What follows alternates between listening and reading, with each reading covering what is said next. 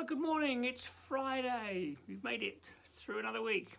Hope you're well. Welcome to Kings at Home Daily from me, Goff. As we go through the Sermon on the Mount together, as always, let's pray as we start. Invite the Lord to come and to speak to us this morning. Lord, we love you. We thank you for each new day, an opportunity to fellowship with you and to commune with you, to be salt and light wherever we go. So come and help us today, I pray. Warm our hearts in these moments we spend around your word. In Jesus' name. Okay, Sermon on the Mount, blessed attitudes. I've just been praying about being salt and light. We're to make a difference. But we're going on now to speak about the way in which we make a difference. I spoke yesterday about the law and the prophets, and that shock really when Jesus said, I've not come to abolish the law and the prophets, but fulfill them. There's no chasm between the Old Testament and New Testament. It's a wonderful drama of Scripture. Jesus is the one who fulfills all the expectations of the Old Testament, the Old Covenant, the Old Testament. Anyway, we're at verse 20, and this is the verse I've got for us this morning. I tell you, said Jesus, unless your righteousness surpasses that of the Pharisees and the teachers of the law, you will certainly not enter the kingdom of heaven. Wow. Now, let me just explain a little bit about the scribes and the Pharisees. I'm sure you know, if you've read your Bible, that Jesus gave the Pharisees and scribes, that he gave them a hard time. And you may well think of them in that light. Well, they must have been awful people. But actually, they were extremely conscientious people.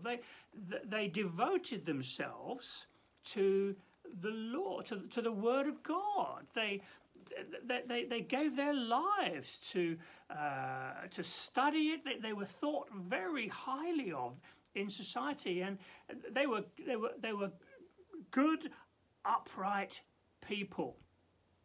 They as I say, they studied the law. In fact, they sort of, if it were, as it were, they went the extra mile in wanting to live up to it and so on. For instance, remember Jesus going up to the temple and a Pharisee saying, I think, didn't he make the comment, I fast twice a week? Well, in fact, the Old Testament only called on them to fast once a year. So here they are, now they're fasting twice a week. They're what we might say they're very dedicated, godly men. So in other words, we need to. I'm defending them slightly because I want you to understand their integrity, if you like. Here were men who were really trying their very hardest to live the life of according to the law. So why did Jesus give them such a hard time? Well, I think that the essence of it is this.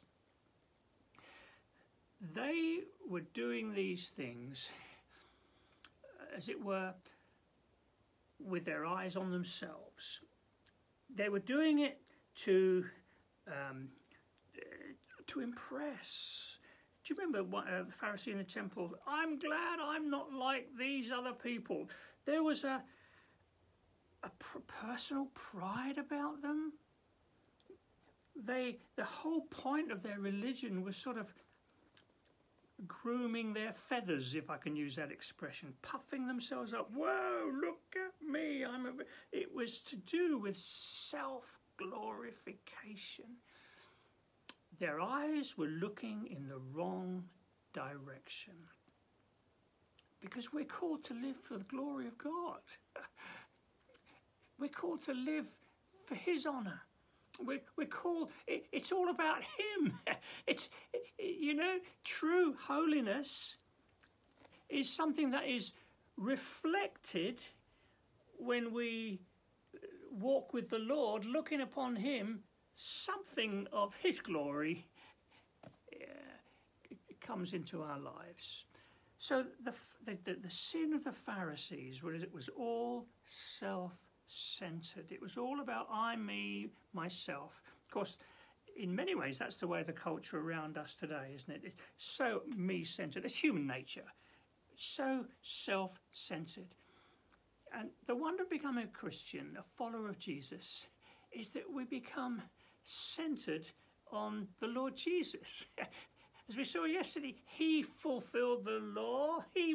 He's the one. He's the perfect sacrifice. It's because of what he did for me on the cross that I've been made righteous. And far from that making me casual and flippant and careless in my life, I can do anything because it doesn't really matter, we're not under the law anymore. No. Because I understand what my sin did, the pain it caused the Lord Jesus, what it cost him. It makes me run away from it. It makes me hate it. And so therefore we've got this wonderful opportunity on a daily basis to live for his glory. So I'm not living for my own, to impress myself or people around me. I'm living for his glory. That's the difference between the Pharisee and you and me. And holiness, as I say, it's not a badge that I wear to impress others. It's something that's reflected when I'm walking close to the Lord, when I keep my eyes on him, and something of him begins to shine through my life and your life as a result. So that's why Jesus says, unless your righteousness surpasses that of the Pharisees and the teachers of the law, you won't enter the kingdom of heaven. It's a righteousness from heaven because of what the Lord Jesus has done for us and the way we live our lives in response to his grace. I mentioned that verse yesterday. I guessed it was in Titus. It is in Titus, where Paul says, the grace of God causes us to say no to unrighteousness because we want to please him. We want to live for his glory. That's what we want to do today.